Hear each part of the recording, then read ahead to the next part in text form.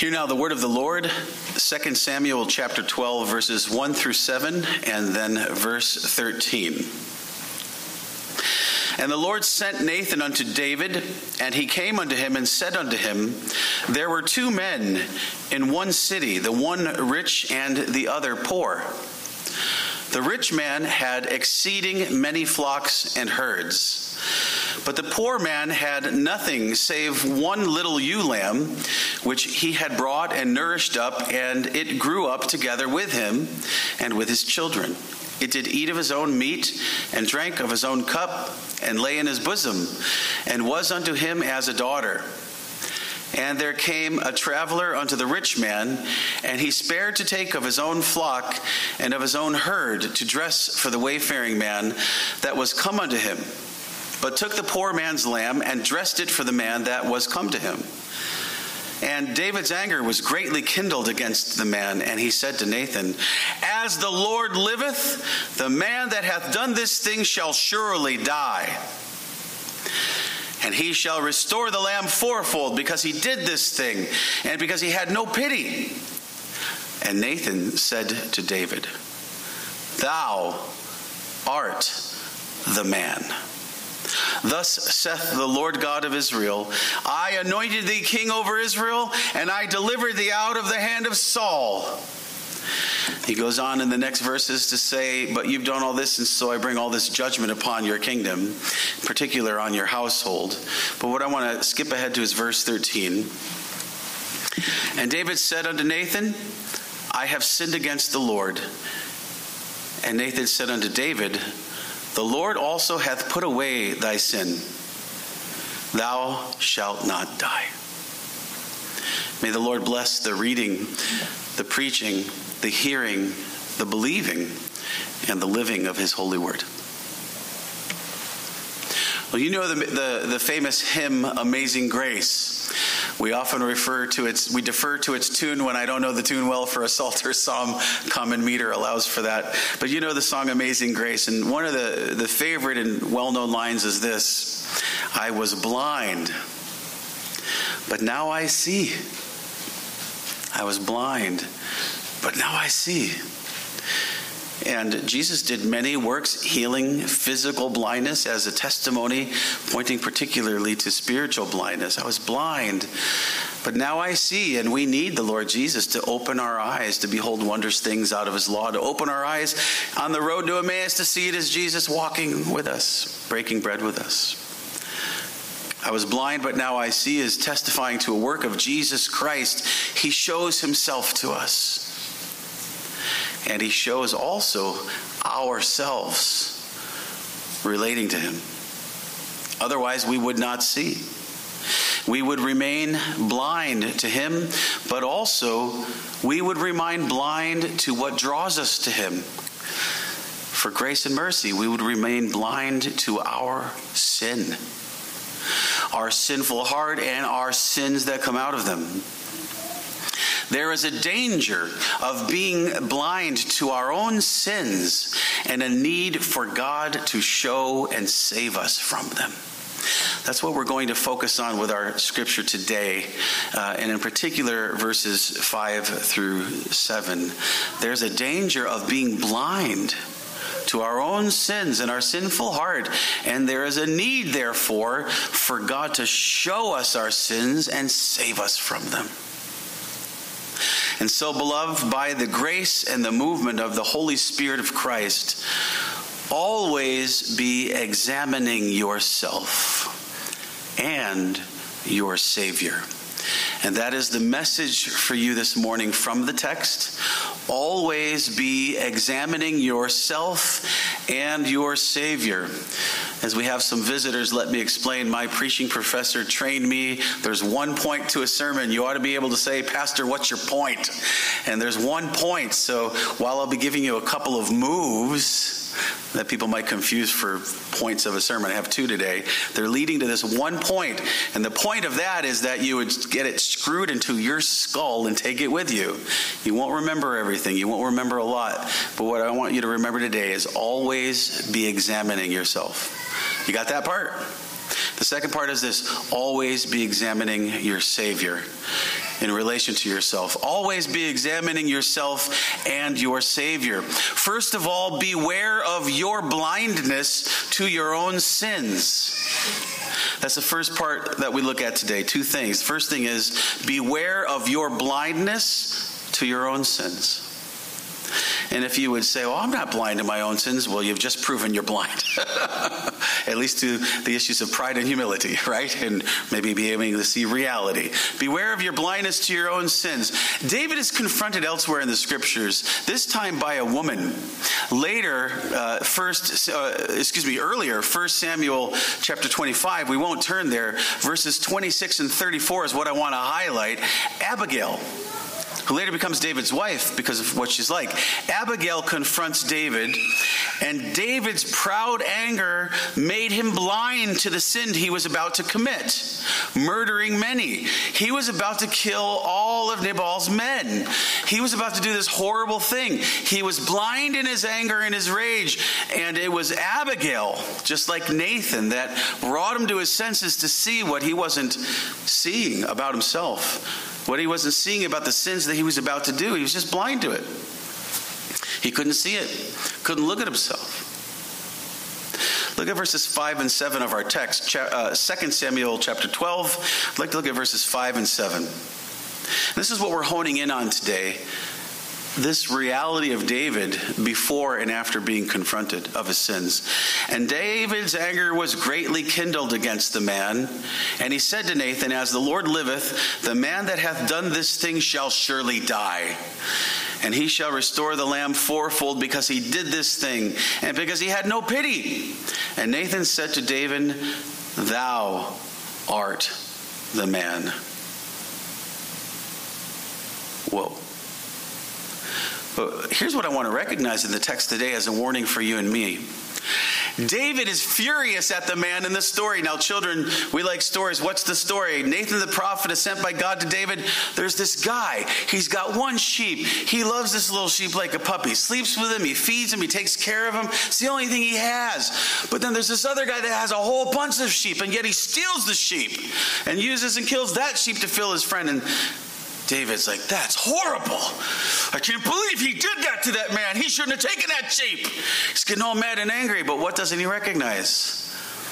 The story from the prophet is to draw his attention to himself. Thou art the man, David. But what did he say? That guy's got to die. You want to think about what you're saying? He's got to pay fourfold. Not my kingdom. You're the king of your kingdom, and you are the man. But what I want to recognize, until Nathan says, thou art the man, David doesn't even understand this. Unless he's faking it, we don't know from Scripture. You know, sometimes when people are confronted, that's horrible. They try, hoping that you're not going to bring it home to them, right? You know, maybe that's it. But I think he just doesn't recognize. He's been hiding his sin. He's been getting callous about it. He's been getting good at it. And he doesn't even recognize that clearly this is a story about him. This is a biography about him, and he's not recognizing this. Which is kind of amazing. I think we recognize it as we're reading it. Now, of course, we have the benefit of having the whole scriptures in Psalm 51, but I think we see what's coming. He doesn't see this. That's the first thing to watch out for in our own hearts. David is furious at the man in the story, but he is clueless that the story is about him. Until Nathan spells it out for him, or gives him, if you will, the rest of the story, or the application of the story. It's you, David. Recognize, until that point, David doesn't recognize this is about him. Beloved, here's the thing. Our sins that are obvious to others, we are often clueless about. It could be because of denial. It could be because we've just been doing it a long time and we don't want to deal with it, and we've covered it up and packaged it in such a way as we pretend it's not sin. It could be that we really just don't realize we're sinning. And David had to know he was sinning. We know from Psalm 51 and Psalm 32, it was wasting him away from within. But we need to recognize, whatever the cause, whatever the context, we can often not recognize our sin. So, beloved, pray Psalm 139, verses 23 to 24. Search me, O God, and know my heart. Try me and know my thoughts, and see if there be any wicked way in me, and lead me in the way everlasting. And pray that in a way such as you don't say, well, probably you won't find anything, Lord. But actually pray as, I'm sure you're going to find plenty there, Lord. It's a prayer of self-examination.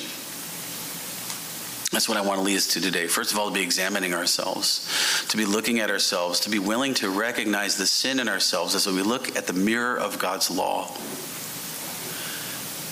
Pray to be rescued from your own blindness to your own sins. As we're studying on Wednesday nights for some time with Thomas Watson, the sixth petition of the Lord's Prayer, lead us not into temptation, but deliver us from evil. Let us pray, deliver us from ourselves, deliver us from our own blindness to ourselves, deliver us from our own blindness to our own sins of thought, word, and deed, by what we do and by what we leave undone. Remember, one of the things Thomas Watson brought up last Wednesday night was the sin of omission. Maybe that's the easiest thing to kind of pretend we're not aware of. The sin of not doing what God commands. 2 Timothy 2, 25 to 26 speaks about those, apparently within the church, who oppose themselves. Notice the words oppose themselves. Apparently start to sear their own conscience. Don't listen to their conscience speaking to them about violating God's law. Try to quench and grieve the Holy Spirit. It says there are those that oppose themselves and need God to grant them repentance to the acknowledgement of the truth, so that they are no longer held captive by the will of Satan. Let us pray that for ourselves. Pray that for yourselves. Lord, help me to recognize the truth about me, things I don't want to look at, I don't want to change. Grant me the ability to humble myself and recognize my sins, that you would deliver me from Satan. Because if I'm choosing to go that route in ignorance or denial, then I'm in those areas serving Satan and not serving Jesus. Those are my only two options. 2 Corinthians 13, verse 5, examine yourselves, whether ye be in the faith. Prove your own selves. Know ye not your own selves how that Jesus Christ is in you, except ye be reprobates. 1 Corinthians 11:28 that you'll hear again before the Lord's Supper this morning. But let a man examine himself before you partake of the Lord's Supper, that you don't partake wrongly, not having judged yourself, avoiding judging yourself, and so having to be judged by God, that he pulls you out of this world and doesn't let you die with it. Examine yourselves. As Jesus said, before you bother about the speck in your brother's eye, look at and take out the beam in your own. And the truth is, you and I major on the speck in the other eye. We do. It's easier, and we justify ourselves. But actually, we're just condemning ourselves when we're not taking out the beam in our own eye. Examine yourselves. Look in the mirror. Look at your own eyes. Look at the look in your eyes. Look at the way your eyes are looking at others. How often are your eyes looking up to the Lord? Examine yourselves. This is not something that the church is training us to do today very much. This is something the world doesn't want you to do at all. Excuse yourselves, maybe. Never examine yourself. Never look at yourself, and certainly never admit you're wrong. And if anyone tries to bring out anything against you like Nathan, you take Nathan out. You destroy his reputation. You lie about him and ruin him before the world. Or if it has to be Abigail, so be it. No, we're to respond like David and be broken and begin to examine ourselves, that we can be brought to and enjoy grace and mercy in Christ by being led to him by the law as a schoolmaster to Christ, and examine him. Beloved, be about soul searching, but it's more than that, or it's nothing. Examine yourself, but ask the Holy Spirit's working in you to bring you to Christ. Be blessed in your Savior who helps you see and saves you from your sins. Beware of your blindness to your own sins, but be blessed in your Savior who helps you see and saves you from your sins. Back to 1 Samuel 25, verses 26 and 34 in particular I'm drawing from, but the whole story is there. Again, Abigail approaches David so he doesn't come and kill her husband, Nabal, who later God does. David recognizes as he responds to her that it is God who graciously kept him from sinning. He praises her, and I'm sure he praised Nathan. You know, what does David write in the Psalms?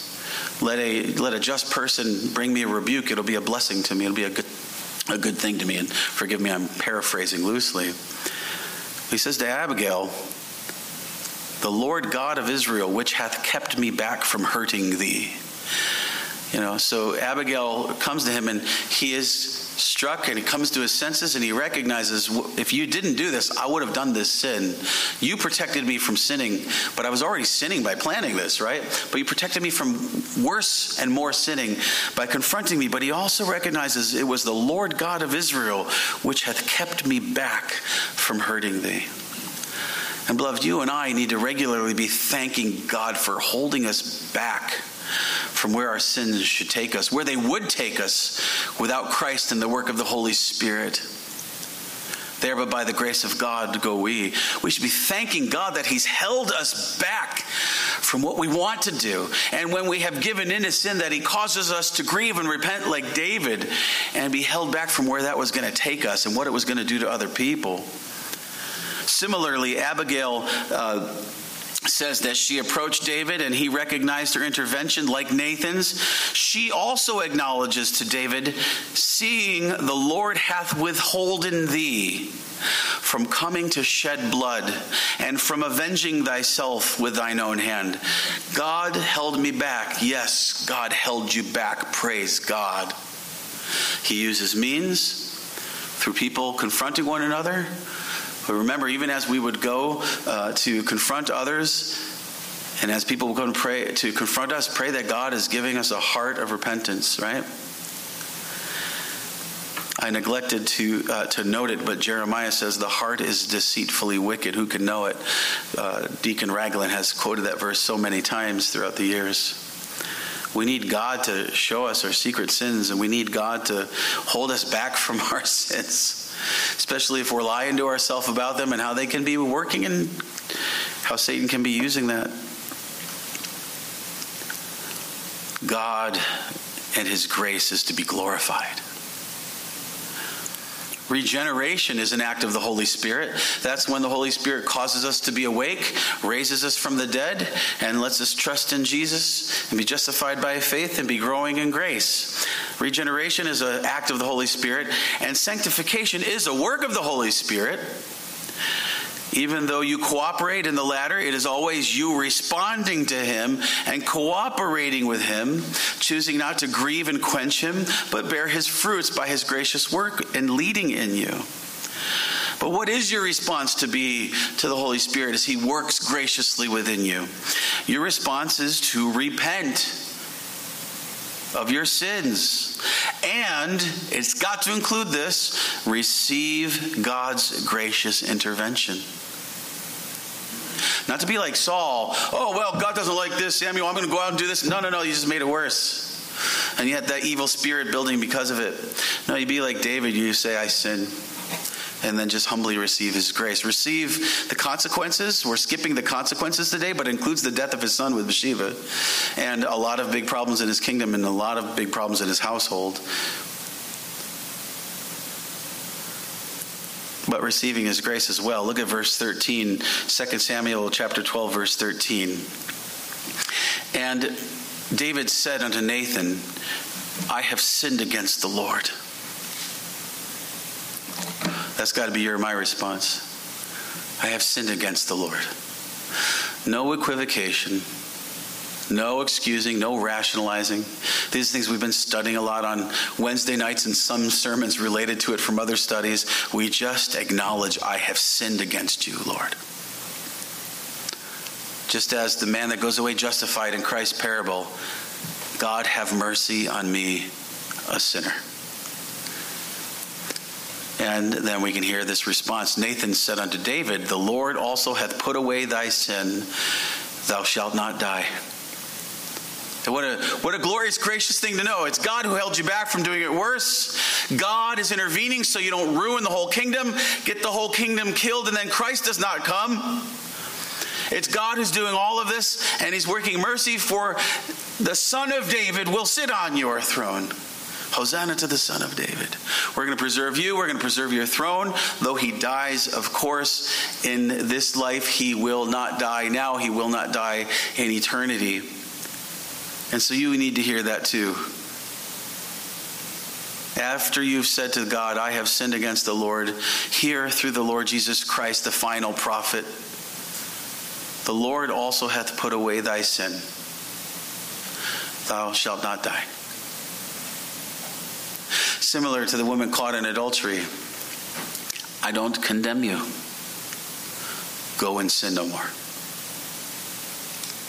See, Satan wants us all wrapped up in never confessing, never turning to the Lord, resisting the work of the Holy Spirit to bring us to repentance and renewal as a person and as his people. Keep us all trapped up in that slavery and give no glory to God. Beloved, admit your sin like David and admit God's mercy. And pray David's words of repentance, responding to Nathan, asking God to do a work in him of further sanctification and conversion. And those words are in Psalm 51 that you sang part of today. I want to ask you to turn with me to Psalm 51.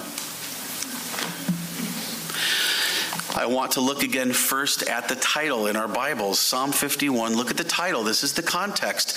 The context is 2 Samuel 12. Nathan confronting him about his sins of adultery, covered it up with murder. And Nathan confronts him for it. And then David says, I've sinned against the Lord. And then Nathan says, you will not die. All through Christ, the Son of David. Notice the title to the text, Psalm 51. To the chief musician, a psalm of David, when Nathan the prophet came unto him after he had gone into Bathsheba. Our story is the context of this psalm, and the psalm is a psalm of repentance.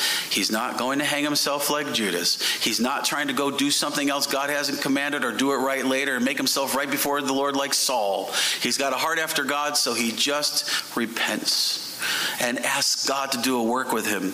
And I want to show you a number of verses, but I want to highlight two things really. Notice he confesses his sin, and that it's against the Lord again. But the thing I particularly am highlighting by the verses I select is he asks God to do these things in him. And that has to be what we do. We have to receive God's grace. You shall not die. Live. Live for me. Jesus says, he that is forgiven much, loveth much. Live in love. Love is the keeping of his commandments. Because of his grace, do this work in me. Bear your fruit in me, O Lord. And as you find yourself convicted of sins, turn to this psalm to confess them and to ask God to do a work of redemption in you. Verses 1 through 3. Notice he's asking God to do these things. Have mercy upon me, O God, according to thy loving kindness, according unto the multitude of thy tender mercies. Blot out my transgressions. Wash me thoroughly from mine iniquity, and cleanse me from my sin. For I acknowledge my transgressions, and my sin is ever before thee. Notice again, he's acknowledging his sins. He is repenting for what Nathan has brought to him. I've sinned against the Lord, but he's asking God to do a work in him, to change him. Verses 7 to 12. Purge me with hyssop, and I shall be clean. Wash me, and I shall be whiter than snow. Of course, this is the imagery of those who have washed their robes in the blood of Christ in heaven in Revelation. But notice this, purge me with hyssop. What's he talking about there? That's the instrument of the priest in the sacramental system in the Old Testament. It was a brush made by a plant, hyssop, and he'd dab it in the blood of the sacrificed animal and sprinkle it on the altar, and it would represent cleansing by God through the sacrifice. He's basically saying, cleanse me with Christ. Cleanse me by the blood of the Lamb. And guess what? I'll be clean. I'll be clean because God cleanses in Christ. Wash me, I'll be white as snow. I will be, not because of what I do, but because of what you do to me, including cleansing me from the problems I've brought about in this sin, cleansing my conscience, cleansing my way, cleansing the mess I've created. But notice he's not asking to be saved. He's speaking as someone who knows the Lord savingly, but has been sinning greatly and needs to come clean before the Lord, that the Lord would clean him. He's asking God to do these things. You don't do these things yourself. Verse 8, make me to hear joy and gladness, that the bones which thou hast broken may rejoice. In Psalm 32, a parallel psalm, he says, my bones, they just dried up within me because I hadn't been repenting. See, it's a mercy for God to call us to repentance. Verse 9, hide thy face from my sins and blot out all my iniquities. Create in me a clean heart, O God, and renew a right spirit within me. Cast me not away from thy presence, and take not thy Holy Spirit from me. Especially verses 10 and 11, I encourage you to have memorized. I probably should say also verse 9. But 10 and 11, have them memorized and let them be your regular prayers, especially your prayers of repenting before God and asking to be restored and strengthened. The point of repenting is not that you grovel, but that you grow. It's not that you go away from God, but you come back to God and grow in his grace and his means of grace. Restore unto me, verse 12. Verse 11, cast me not away from thy presence. Take not thy Holy Spirit from me. Verse 12, restore unto me the joy of thy salvation, and uphold me with thy free spirit. Then will I teach transgressors thy ways, and sinners shall be converted unto thee. Of course, you can see in verse 13, that's why Satan doesn't want you to repent. You'll get right with God, and then the Lord will work through you to bring others to be right with God. He doesn't want that. He wants us all to wallow in sin and misery. Look at verses 14 and 15. Deliver me from blood guiltiness, O God, thou God of my salvation, and my tongue shall sing aloud of thy righteousness. O Lord, open thou my lips, and my mouth shall show forth thy praise. We tend to walk away from it. A lot of times we tend to avoid church, don't we? We start to avoid devotions and personal worship and family worship. And of course, the devil doesn't want us to praise God. He doesn't want us enjoying God or praising God, which is our chief end. But when God restores us, he restores our praise to him as our deliverer and savior. He restores our worship, and with a happy heart. Look at verse 17. The sacrifices of God are a broken spirit, a broken and a contrite heart, O God, thou wilt not despise. Psalm 25 has similar context of don't remember the sins of my youth, I believe, but also saying the person who is humble before God, a broken spirit, that's the one God shares his covenant, shares himself with, reveals himself to. It's not a proud, well, you have to understand, well, I won't do it again, but I'm not going to repent. I don't have to ask for anything. Perish the person who says, I never asked God for forgiveness. And perish the nation who would elect him. If we don't ask God forgiveness, God have mercy on us. If we don't think we need to acknowledge sin and ask for mercy, that's hellish in the way of the devil, and only leads to death and destruction for everyone. Let it start with us. Have mercy on me. I need forgiveness, God. Thank you for giving me a heart that can admit it. Humbly, broken, sorrowful, so I can be saved, so that we can be saved.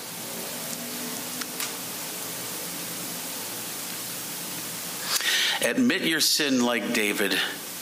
Receive God's mercy like David. Pray those words like David of Psalm 51. Pray a prayer of Savior examination. You have to have self-examination. Look at and admit and deal with your sins. That's what we saw in our Sunday study Wednesday night. We brought in some of Derek Thomas's article from Our Ancient Foe, the book Our Ancient Foe. And he said one thing is you got to deal with your sin. You got to deal with it. You have the mindset of dealing with it, and then a motive to kill it, and then the methods that the scriptures give to do so. Pray a prayer of self-examination and pray a prayer of Savior examination so that you repent and you are changed and you are restored. And pray Psalm 121 verses 1 and 2. I lift up mine eyes unto the hills. From whence cometh my help? My help cometh from the Lord who made heaven and earth. And pray Psalm 19, 13 and 14. Keep back thy servant from presumptuous sins, and let them have no dominion over me. Then shall I be upright and innocent from the great transgression. Let the words of my mouth and the meditation of my heart be acceptable in thy sight, O Lord, my strength and my Redeemer. You need to open your eyes to Jesus, and you need Jesus to open your eyes to see him and yourself in relation to him. You might recall that John Calvin, in his Institutes of the Christian Religion, in the early chapters, he discusses the best way to know God is to study yourself. And the best way to know yourself is to study God. You are a sinner, saved in Christ. God alone is your Savior, and he convicts, and he converts, and he delivers you. Glorify his grace, and always be examining yourself, and always be examining your Savior. And beloved, bring that into the Lord's Supper in a few moments. The message for you this morning: always be examining yourself and your Savior. Beware of your blindness to your own sins. Be blessed in your Savior who helps you see and saves you from your sins. Always be examining yourself and your Savior. May God screw that into our skulls and send us out this week with that. But also with tonight's message, come back for lots of grace and who you are in Christ. Let us pray. O Lord God in heaven, we do acknowledge our sins before you, and they are very great. Lord, we do indeed pray that you would search us, O God, and know our heart, try us, know our thoughts, see if there be any wicked way in us, and lead us in the way everlasting. And we do indeed pray, O Lord, keep back thy servant from presumptuous sins. Let them have no dominion over us. Then shall we be innocent from the great transgression. Let the words of our mouth and the meditation of our heart be acceptable in thy sight, O Lord, our strength and our Redeemer. And we pray, O Lord God, indeed, hide thy face from our sins and blot out all our iniquities. Create in us clean hearts, O God, and renew right spirits within us. Cast us not away from thy presence, and take not thy Holy Spirit from us. Restore unto us the joy of thy salvation, and uphold us with thy free spirit. In Jesus' name, all your people said, Amen.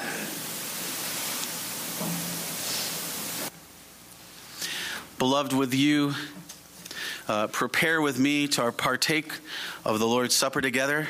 And now it appears I've lost the mic. Do you hear that or no? Okay. I don't know what's happening, but okay. Test. Now I need to there seems to be a problem with it going in and out. I don't know if we need a new mic. I may need to check it and see if it's connected properly. We have a great sound guy. If I can't figure it out, I'll get him here this week. Please come back. If it gets quiet, I can speak loud. If it turns on, I'll back off a little bit. Sorry for the distraction, but I do want to acknowledge what you're hearing. We're going to prepare for the Lord's Supper together, and we're going to turn in our scriptures to 1 Corinthians chapter 10. We'll look at chapter 10 and chapter 11.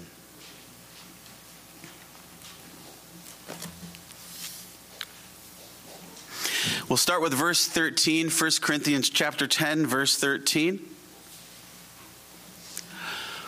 Hear now the word of the Lord as we prepare and institute the Lord's Supper with his word. There hath no temptation taken you, but such as is common to man. But God is faithful, who will not suffer you to be tempted above that ye are able, but will with the temptation also make a way to escape, that ye may be able to bear it. Wherefore, my dearly beloved, flee from idolatry. I speak as to wise men. Judge ye what I say. The cup of blessing which we bless, is it not the communion of the body of Christ? The bread which we break, is it not the communion of the body of Christ? The communion of the blood of Christ and the communion of the body of Christ. For we, being many, are one bread and one body, for we are all partakers of that one bread. Let's turn ahead to verse 21. You cannot drink the cup of the Lord and the cup of devils. You cannot be partakers of the Lord's table and of the table of devils. Do we provoke the Lord to jealousy? Are we stronger than he? All things are lawful for me, but all things are not expedient. All things are lawful for me, but all things edify not. Let no man seek his own, but every man another's wealth. I want you to turn with me now to chapter 11, beginning with verse 23. 1 Corinthians 11:23. For I have received of the Lord that which also I delivered unto you, that the Lord Jesus, the same night in which he was betrayed, took bread. And when he had given thanks, he brake it and said, Take, eat. This is my body which is broken for you. This do in remembrance of me. After the same manner also he took the cup when he had supped, saying, This cup is the New Testament in my blood. This do ye as oft as you drink it in remembrance of me. For as often as ye eat this bread and drink this cup, ye do show the Lord's death till he come. Wherefore whosoever shall eat this bread and drink this cup of the Lord unworthily shall be guilty of the body and blood of the Lord. But let a man examine himself, and so let him eat of that bread and drink of that cup. For he that eateth and drinketh unworthily eateth and drinketh damnation to himself, not discerning the Lord's body. For this cause many are weak and sickly among you, and many sleep. For if we would judge ourselves, we should not be judged. But when we are judged, we are chastened of the Lord, that we should not be condemned with the world. Let us pray.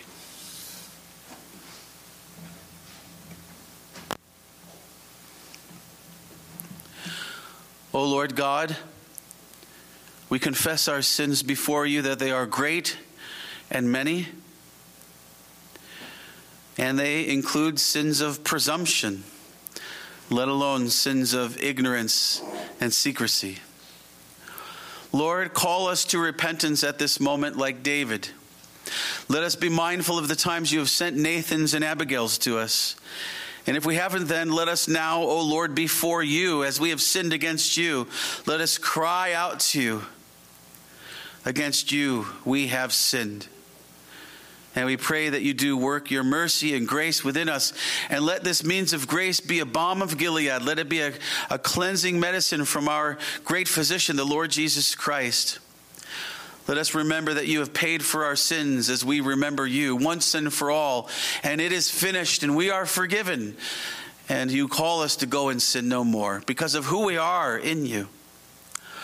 Lord, we confess that our consciences are heavy with our sins, but we pray as we turn to you in Christ, Lord God, that we serve you with clean consciences, O living God, because you have saved us of our sins in Christ's righteousness on our behalf. Lord, we do cry out over our sins and we are sorrowful for them, but also we rejoice in our salvation and in our Savior, and we praise you. And we ask you to bless this bread and wine that we set apart from a common to a holy use. We pray, Lord, that you would remember you have set us apart from this world, in it but not of it, from a common to a holy use as priests and kings of a holy nation, a peculiar people, called to be holy because you are holy. Cleanse us and return us to you. Fix our eyes on Jesus, the author and finisher of our faith. Make us a brighter light this week and a more savory and sustaining salt to the earth. As you work through us, you who are the light of the world. We thank you for the blood of the everlasting covenant. We thank you for the grace of convicting us of sin, converting us in the image of Christ as you bring us to our knees to repent and turn to you for mercy and to receive it as we do not justify our sins nor ourselves. We examine ourselves before you and we find ourselves in great want. But as we examine you, our Savior, in comparison, we praise you for the great gain of your grace and mercy and righteousness and the gift of everlasting life. Lord, indeed, restore us and renew our spirits in the Spirit of Christ. As we partake of these means of grace, let they be effectual to your elect and a witness to all. And Lord, may you bring new waves of mercy and deliverance to us. In